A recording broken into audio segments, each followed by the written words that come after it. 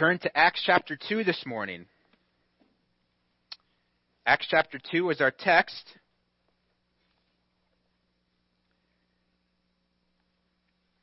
And as you're turning there, I'd just like to say welcome again. Happy Resurrection Day. On behalf of the elders at Snoqualmie Valley Bible Church, we are blessed and count it a privilege to be your shepherds, to be your teachers. I, for one, speak with great gratitude for the privilege of preaching the Word this morning. In recognition of Resurrection Sunday, I'm here to do one thing, and that is proclaim the resurrection of the Lord Jesus Christ from the dead. It is the central theme of all apostolic preaching. It is the resurrection that proves everything. It is essential and primary about the Christian faith, and it is a cornerstone of true biblical Christianity. It was the great Prince of Preachers, Charles Haddon Spurgeon, who once said, quote, that the resurrection of Jesus is the keystone of the ark of our holy faith. If you take the resurrection away, the whole structure ruins. In other words, as one other preacher said, without the resurrection we have nothing. With the resurrection we have everything. The resurrection is also the greatest proof that Jesus is the only way of salvation. Therefore, it stands and will forever stand as the greatest apologetic. Only Jesus died for the sins of his people, and only he was raised from the dead and lives today at the right hand of the Father. The resurrection proves that Jesus is God, because only God can overcome the natural with the supernatural. The resurrection proves he is the only Savior of the elect, and it proves that the Scripture is true. Not only does the resurrection prove to be central and primary and proving, but it's also revealing. The resurrection reveals to mankind that death is not the end. That there is a future life after this temporary life. So it is right and it's good and it's appropriate for us today, in keeping with our cultural custom, to squarely focus on the resurrection of our Master. And we will do that this morning by taking a very brief look at a key text in the inerrant Word, Acts 2, verses 23 to 24. These two verses are discovered in the body of the first sermon ever preached, immediately following Pentecost, which was the event that birthed the New Testament church. It is a powerful sermon. It is a gospel-centered sermon. It is a comprehensive sermon, meaning it tells the full story. And that's what I want to do this Resurrection Sunday. I want to give you the full story. The message today is entitled The Centrality of the Resurrection. And the reason why the resurrection is central, again, because it is the central theme of apostolic preaching. And as the apostles were simply messengers or vehicles by which the Word of God was proclaimed, that's all I want to do. I want to be a vessel, a messenger, speaking the Word of God to you today. But not only is it central in the apostolic preaching, it is also very personal to you. And that the resurrection personally affects you. Whether you're saved or not, you will be resurrected unto life or to death at some point in time. And there can be no efficacy of the resurrection without a plan for it, without a preparation for it, the performance of it, or the product of it. And that's how this text unfolds before us this morning. Let's read Acts 2, and we'll just take a chunk out of this profound sermon, verses 23 and 24. Follow along as I read that. After Peter, filled with the Holy Spirit, stood up with boldness and said, "This man, delivered over by the predetermined plan and foreknowledge of God, you nailed to a cross by the hands of godless men and put him to death. But God raised him up again, putting an end to the agony of death, since it was impossible for him to be held in its power." Let's look at the plan of the resurrection. The plan for the resurrection, verse 23. Here we learn in this verse that the cross was not an afterthought. God was not reacting to the fall of man. He was not reacting to men dying as a result of sin. He's not sitting up in heaven on his throne just watching things unfold and reacting to it. But in eternity past, before the foundation of the world, this was at the very center of God's decreed will. That his own Son would be slain, violently executed for the sins of men, only to be raised up again. Look at that verse again. This man, referring to Jesus, delivered over by the predetermined plan. Predetermined plan. Here we see a doctrine that unregenerate men are stunned by. And a doctrine that, if we're to be honest with ourselves, immature believers tend to misunderstand. Or in sometimes, maybe even ignore or despise. But here we collide with the most pride-crushing doctrine of our faith. God's supreme and absolute sovereignty. Namely, we're going to be reminded or instructed about his complete control over the most gruesome execution and miraculous resurrection of his Son. Look at those two words again. Predetermined, planned. In the original, predetermined, it means to mark out definitely, to appoint, to determine, or to decree. It's used in Acts 11:29, which says, "And he ordered us to preach to people and solemnly to testify that this is the one who has been appointed by God as judge of the living and the dead." Appointed, determined, marked out. Acts 17:31, God has fixed a day in which he will judge the world in righteousness through a man whom he has appointed. Luke 22:22, for indeed the Son of Man is going as it has been determined. Romans 8, we know that one, don't we? Romans 8:29, for those whom he foreknew, he also predestined. Guess what? This is the same word with a preposition added to the front of it. So here's what you need to understand. God, in eternity past, appointed Jesus to be born, to go to the cross, to raise from the dead, to judge all men, and he also appointed you to be a part of all that. Because he's gracious and merciful. Now, how many of you are the type of person that when you go on vacation, you have to have a schedule or itinerary of something to do? I'm that way. Yeah, I don't like to go on vacation just sit around. I could sit around at home for free, right? I can't stand going somewhere and just sitting when there's stuff to do and see. So if I were to go on my dream vacation, which so happens to be Israel, I'd ensure that all of my time would be accounted for. I'd have every hour scheduled, and I would intentionally not sleep that much.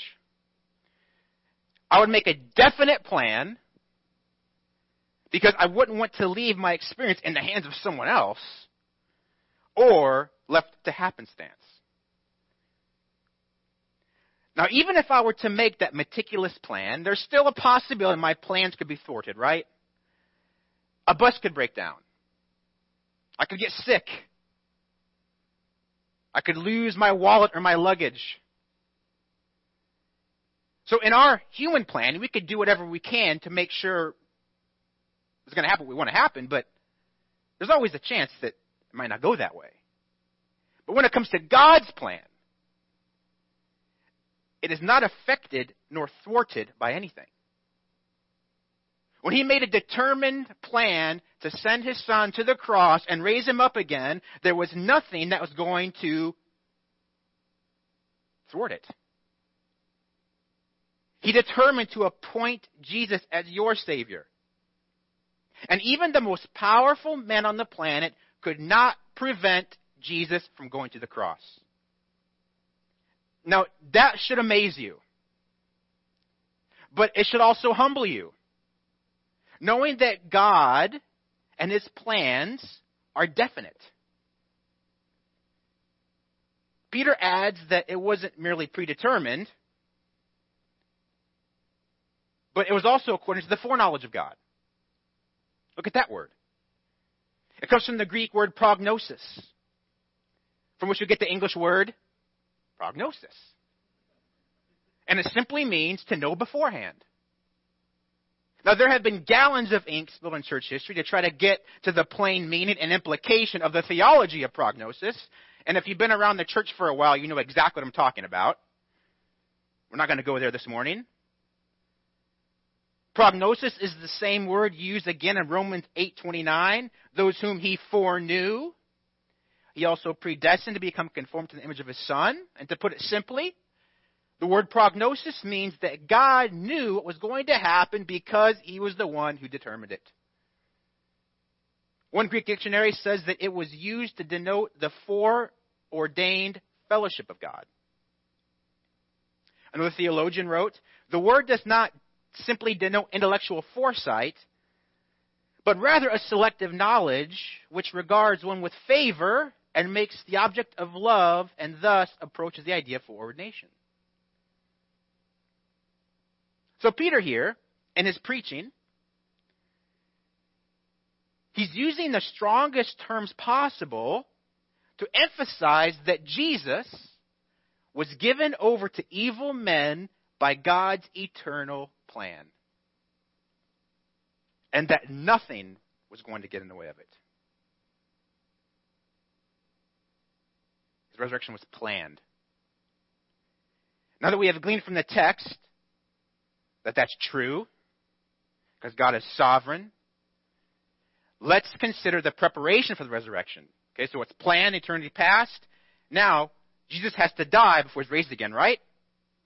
Look at verse 23 again.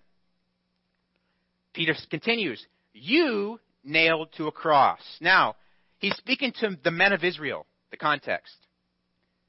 His audience was the Jews, the unbelieving Jews, who brought indictment against Jesus, and then it was carried out by the Romans, who are the godless men in this text. They nailed him to a cross, which is to say they executed him via crucifixion, which was a common method of capital punishment in the Roman Empire. And for the sake of time and emphasis, I don't want to go in depth about the Roman crucifixion because today is Resurrection Sunday, right? It's not Good Friday. But there are some points you need to understand about being nailed to a cross. It was the electric chair of the first century. The Romans refined it to a perfection and made it perhaps the most cruel and agonizing and humiliating means of execution in world history. Crucifixion is considered the most shameful and disgraceful way to die. Because listen, it wasn't just intended to kill. It was meant to torture and humiliate. Which is evident due to the fact that Jesus was stripped naked before they crucified him. It was so gruesome that the Roman government only reserved it only for non-Roman citizens.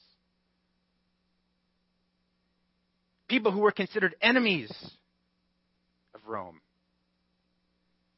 And who were to be made examples of as a deterrent to rebels. That's Jesus. That's how he was crucified. Peter says it was done by the hands of godless men. They were pagans. They were followers of a false, dead, worthless religion. They had very little to no knowledge of the one true and living God, Yahweh. And what's interesting about this text here, this word translated godless, literally it's the word without law, anamos. So it's not that the Romans were atheists. Don't read that and think godless, I don't believe in God. There were no atheists back then. Everybody believed something. Atheism is a pretty contemporary religion. They were idolaters of the Roman pagan gods and goddesses. And therefore they were deeply immoral men, having no allegiance to the Mosaic law or had zero knowledge of God. Yet, God knew them. He didn't know them savingly, but he knew them because he created them. He used them as his instrument to bring atonement to people. And though they were unredeemed men, they still, and this is the funny part, they unknowingly and unwittingly were servants of God. They served his purposes so that his predetermined plan would come to fruition. Have you ever thought about it that way? And let that be a lesson today. God will always, even in the midst of heinous evil, use men and women to do what he wants. Men may think they're autonomous beings. Unsaved men may think they are, quote unquote, captains of their own destiny. But make no mistake, there's a God on the throne in heaven who reigns. And nothing happens apart from his decreed will. Own that. Own it. And believe it. And if you believe that God is good, then that means that this truth should be one of the most comforting thoughts you can have. Because if God is good, then we can accept the fact, everything that happens, because there's a good God behind it. Amen? And you want to know something else even more astounding? Do you? Yes. Say yes. Men are still held accountable for what they do, even if they are used by God to do his will. One commentator said that the crucifixion, the fact that it was predetermined by God, does not absolve the guilt of those who caused it. Chew on that one. And we see that's a clear paradox in Scripture, isn't it? Peter said it was God's predetermined plan, but you put him to death. We also see that in the Old Testament. In the book of Habakkuk, chapter 1, read about how Yahweh used the Chaldeans as an instrument of judgment against Judah for their sin. Habakkuk 1 verse 6, for behold, I am raising up the Chaldeans, that fierce and impetuous people, who march throughout the earth to seize dwelling places which are not theirs. And then if you drop down to verse 11, in the same chapter, it is revealed that although God would raise them up, they would still be held guilty. You could read more about how Yahweh would judge Judah with the Chaldeans, and then judge the Chaldeans for killing Israel in Habakkuk 2. But right now, you need to understand that Jesus was delivered by God's predetermined and foreordained plan. It does no way, shape, or form acquit those who put him to death. God uses sinful men to accomplish his purpose, yet never removes the culpability. And clearly, that's what Peter undeniably presents here. There's the plan for the resurrection. There is the preparation for the resurrection, Jesus' death. Now the stage is set for the moment I've been waiting for, right? The performance of the resurrection. Or you could say the act of the resurrection. The happening of the resurrection. Verse 24. But God raised him up again. This verb is actually a compound word in the Greek with the preposition anna, meaning again, and histemi, meaning to stand. So it means to stand up. While Jesus laid in the cold, empty tomb, laying down on the cold stone platform, God caused him to stand up again. So it's precise to render it, God stood him up. And it's because of that one word. Raised him up again. One word in the Greek. It's because of that one word that people all over the globe are assembling today to celebrate the central core of our gospel.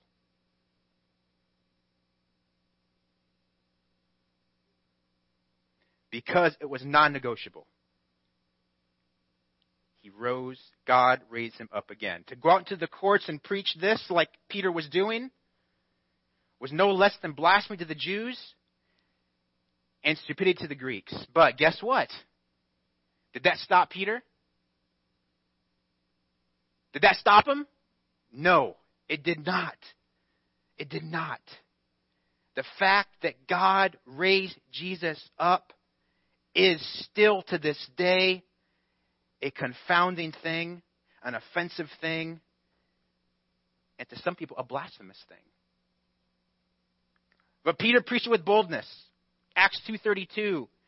This Jesus God raised up again.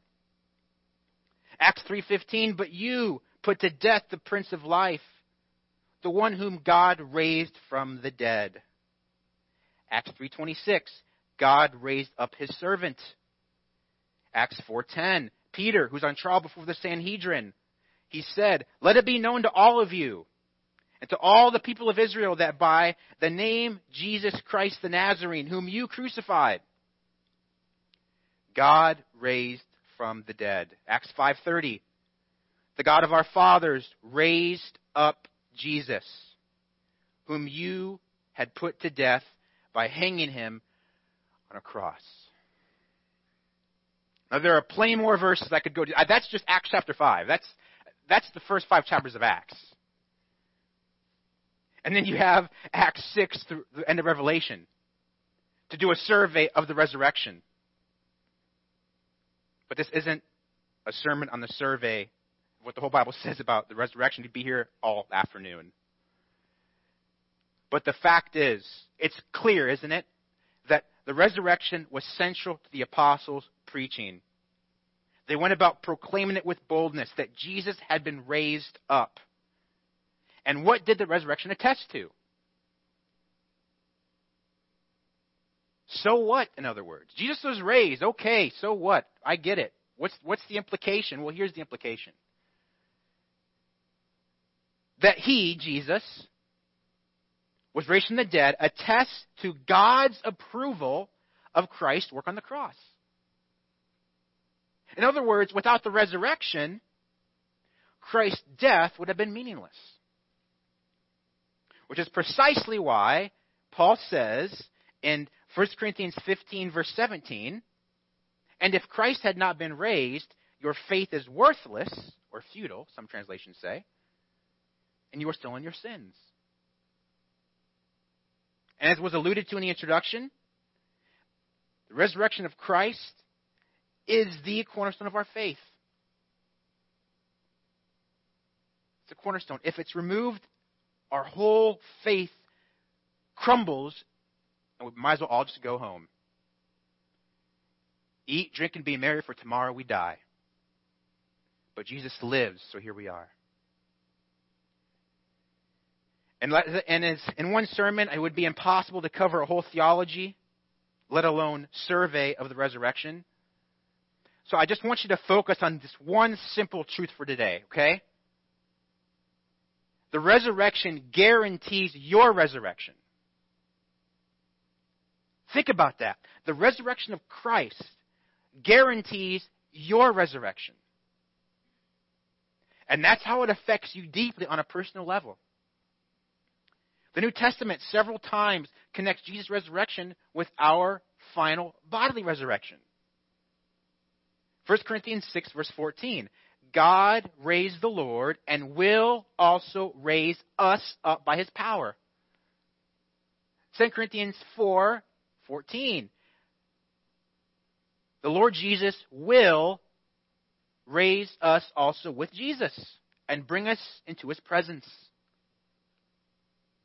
1 Corinthians 15, the well-known chapter about the resurrection, in verses 50 to 52. Now I say this, brethren, that flesh and blood cannot inherit the kingdom of God, nor does the perishable inherit the imperishable. Behold, I tell you a mystery.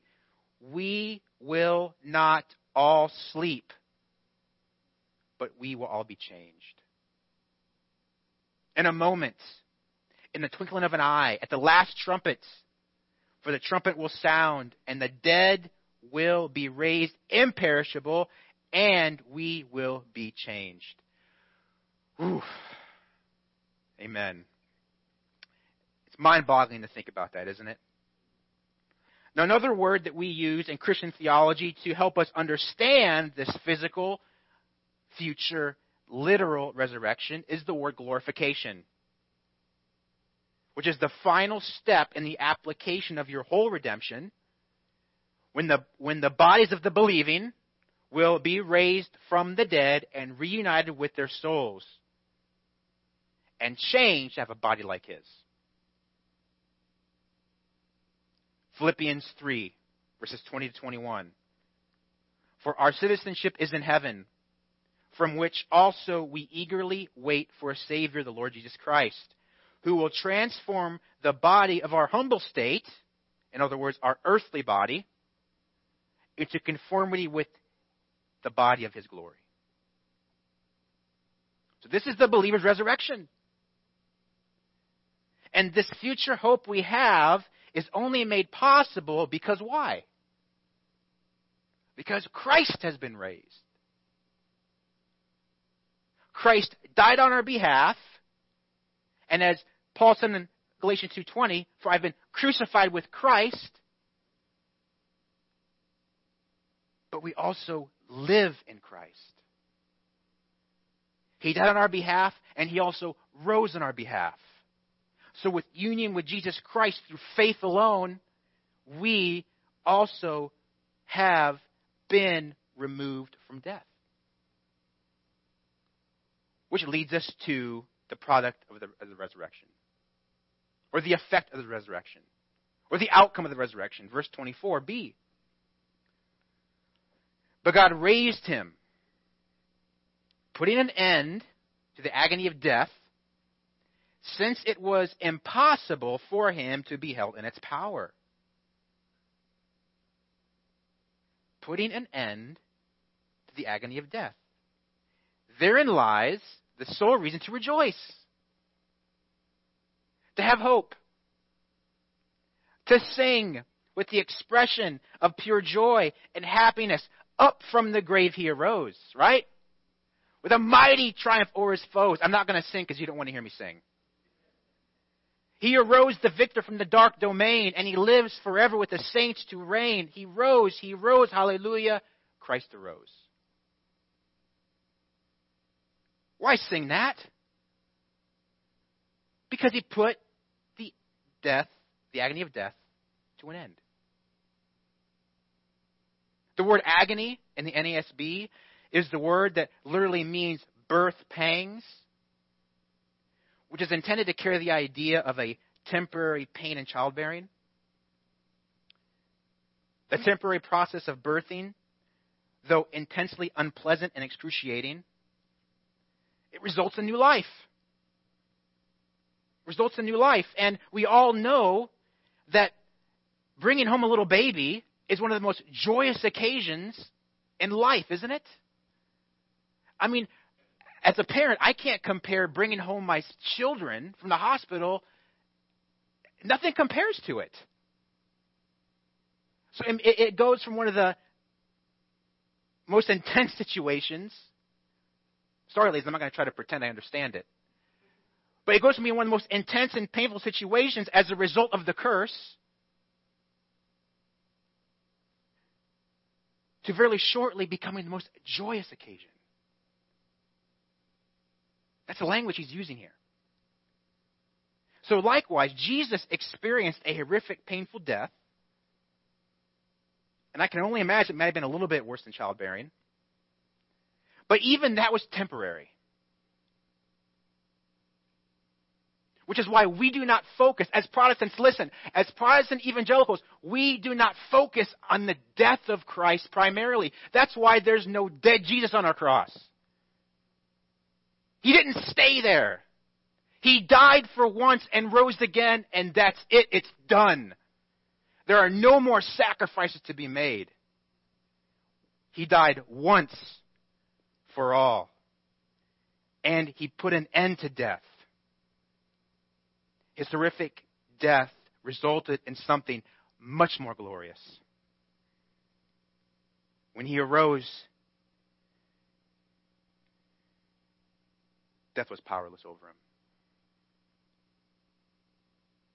Why was he able to do this? The text tells us. Because it was impossible for him to be held in this power. Now, if you're like me, you come to that, and it just poses another question. Okay, death could not hold him in its power. Why? Why could death not hold Jesus? For several reasons. I'm giving it to you really quick. Number one, death could not hold Jesus in the grave because of divine power. Jesus, being fully God, cannot die because God cannot die. Amen? Furthermore, he cannot be permanently affected by death because he is without sin, and sin is the cause of death. So this is why your Christology is so vital. If you don't have your Christology in order, you're going to be duped by the Mormon that comes to your door. He had to be God, or else he would have stayed dead. If he's just a man, then he possessed no divine power to defeat death, and we would still be in our sins. Secondly, death could not hold Jesus in the cold, stone-cold grave because of divine promise. Because God is good and true and faithful, his promises are kept. Consider John 2, 18-22. The Jews said to him, "What sign do you show us that your authority for doing these things? They have authority for doing these things?" Jesus answered them, "Destroy this temple, and in 3 days I will raise it up." The Jews then said, "It took 46 years to build the temple, and you will raise it up in 3 days?" But he was speaking of the temple of his body. So when he was raised from the dead, his disciples remembered that he said this. And they believed the scripture and the word which Jesus had spoken. Also, Luke 24:46. It says, "Thus it is written that Christ would suffer and rise again from the dead on the third day." Jesus said it was going to happen. He made the promise. So he had to come back from the dead, or else he would have been a liar. And God doesn't think liars are good, right? Death could not hold Jesus in the grave because of divine power, because of divine promise, and thirdly, because of divine purpose. Divine purpose. God intended his people, remember, from before the foundation of the world, Ephesians 1, he intended his elect, people like you and I, to be with him for eternity. And in order for that to happen, we had to go through Jesus' death and resurrection. Only way. John 14:6, as a good Baptist, we know this, right? John 14:6, what is it? "I am the way, the truth, and the life. That's right. We know that one very well, I think. Maybe we could work on that one. I am the way, the truth, and the life, and no one comes to the Father except through me. Notice he said that he's the life. And then in verse 19, Jesus said, because I live, you will live also. If we don't go through Jesus in genuine faith, if we do go through Jesus in genuine faith, he has purposed or intended you to live and not die. And that's what it's all about, isn't it? That's why I love Resurrection Sunday. Because it's a time when we can focus on what matters the most. Life. Life.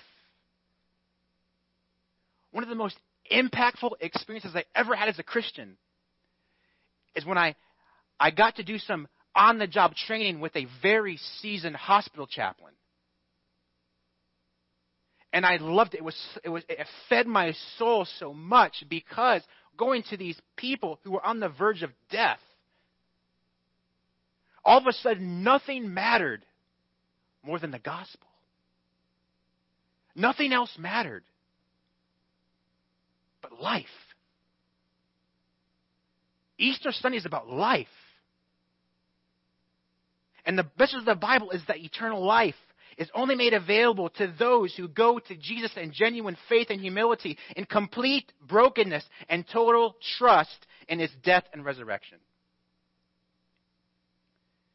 Listen, a person can only go to Jesus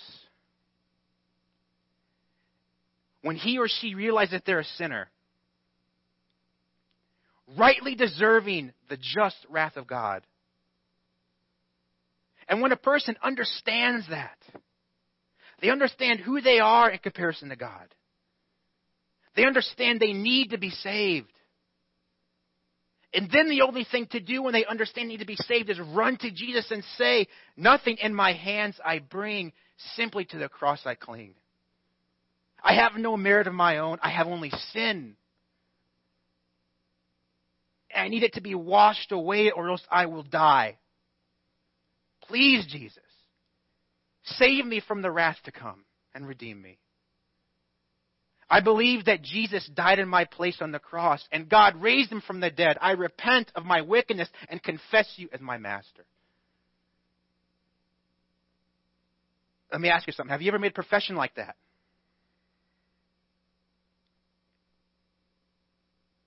If you have, the Bible teaches that you've been regenerated.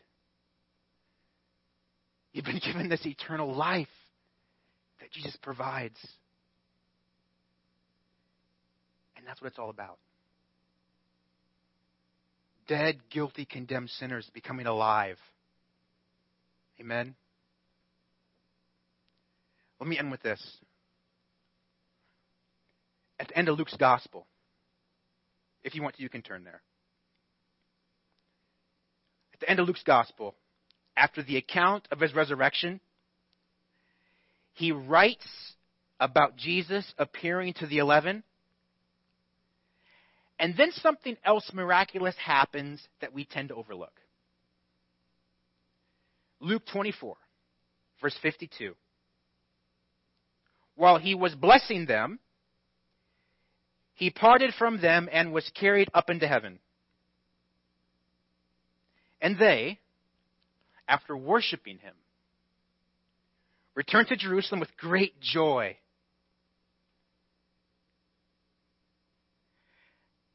And were continually in the temple praising God.